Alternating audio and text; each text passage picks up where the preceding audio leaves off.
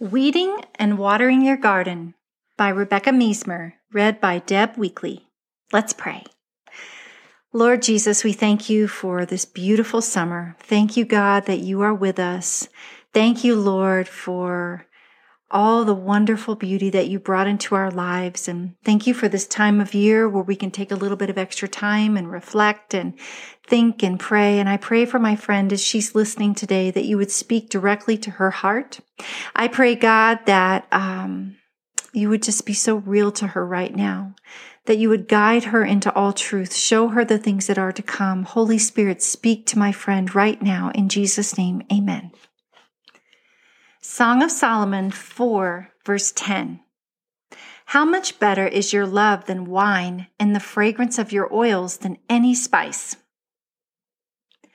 Marriages either move toward connection, communication, and intimacy, or they move away from those things. They don't stand still for very long. That's a quote by an unknown person. When my husband and I were first married, we delighted in one another and the closeness we shared in the bedroom. Intimacy was exciting and mystifying. I had never felt as alive as I was in my husband's arms, and he was in mine.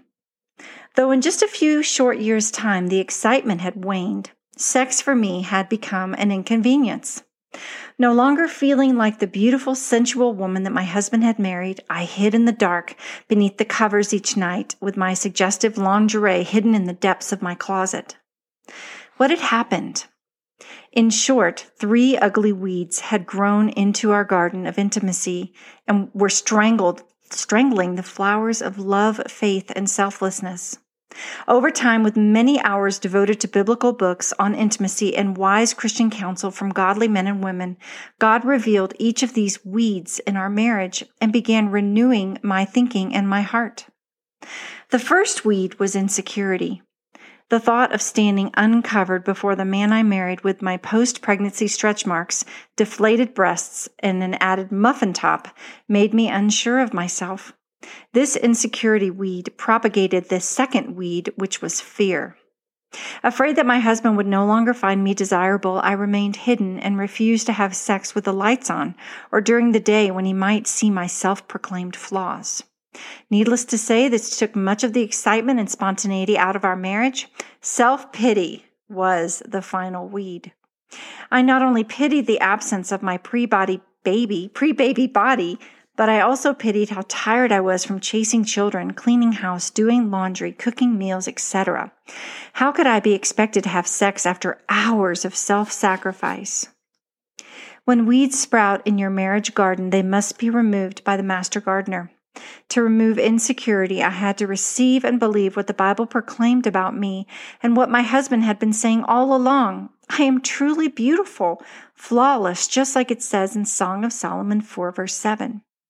And I had to repeat the truth to myself whenever I was tempted to think the opposite. When addressing fear, I prayed for boldness and surprised my husband by excavating the satin and lace out of the back of my closet and initiating sex with the lights on. That's Song of Solomon 3, verse 4. Girls, men connect with who or what they are looking at during intercourse. Let them look at you, all of you. Finally, I had to ban self-pity with its "I'm too tired" excuse from my vocabulary. Unexpectedly, I found that if I welcomed my husband's attention in our bedroom, it took very little time for me to enjoy myself and forget how tired I had felt.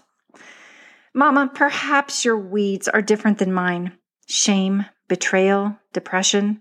Weeds can take many forms, but they all choke the life out of the beautiful flowers God intended to grow in each of our marriage beds. Regardless of whether your garden has become a barren desert or a flourishing rainforest, I want to encourage you to pray for God to bless the intimacy in your marriage. Ask God for ideas on how to pursue your husband both in and out of the bedroom. Water your garden of intimacy, removing any weeds you find, and see what grows. You may be pleasantly surprised at the results. Go deeper. Read the Song of Solomon written by King Solomon the Wise. Number 2, make intimacy in your marriage a priority. The word says in 1 Corinthians 7, verse 5, do not deprive each other, except perhaps by mutual consent and for a time, so you may devote yourself to prayer. Then come together again so that Satan will not tempt you because of your lack of self-control. What's next? Add one of these books to your summer reading list. Intended for Pleasure by Ed Wheat, MD and Gay Wheat. Intimate Issues by Linda Dillow and Lorraine Pintus. Intimacy, A 100-Day Guide to Lasting Relationships by Douglas Wise. Love and Respect by Emerson Eggerichs. And I also, personally, this is a note from Deb, I love the book Sheet Music, and that is by Kevin Lehman. And this is Deb talking now. This is a really important part of your marriage. And ladies, I think it's super important that we pray about it. And God is the inventor of sex in the first place. And when we ask Him to bless our sex life, He will. And He's delighted that His daughter is praying about this gift to know how to enjoy it to the fullest. When my children were growing up, I remember what Rebecca was talking about, how it's so hard to feel like you want to make love because you're so tired. But I would ask the Lord to give me energy, and that always helped. And I also prayed and asked God to show us ways to make it more fun. And I also prayed for me to want to make love to my husband more and to give me the desire. And I feel like He really answered that prayer. And so I will be praying for you guys. I'm going to pray for you right now, but I just want you to know if you're struggling in this area, it's okay. A lot of people have struggled. My husband and I struggled whenever our kids were growing up. And I just think it's normal to struggle. But I will tell you that God, who will do exceedingly abundantly above all that you can ask or imagine in every area of your life, including your sex life, delights in answering His daughter's prayers, even for your sex life. So let's pray.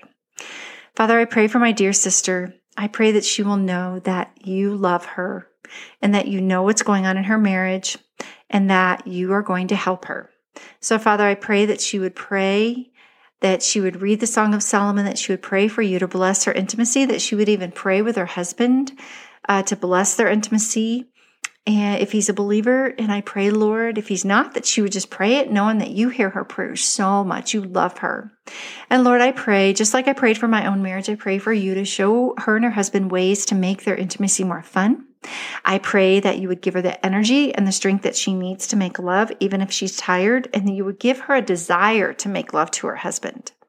And God, that she would see your faithfulness in this area and that you would do exceedingly abundantly above all that she could ask or imagine. In Jesus' name, amen. Have a great day, ladies. Bye-bye.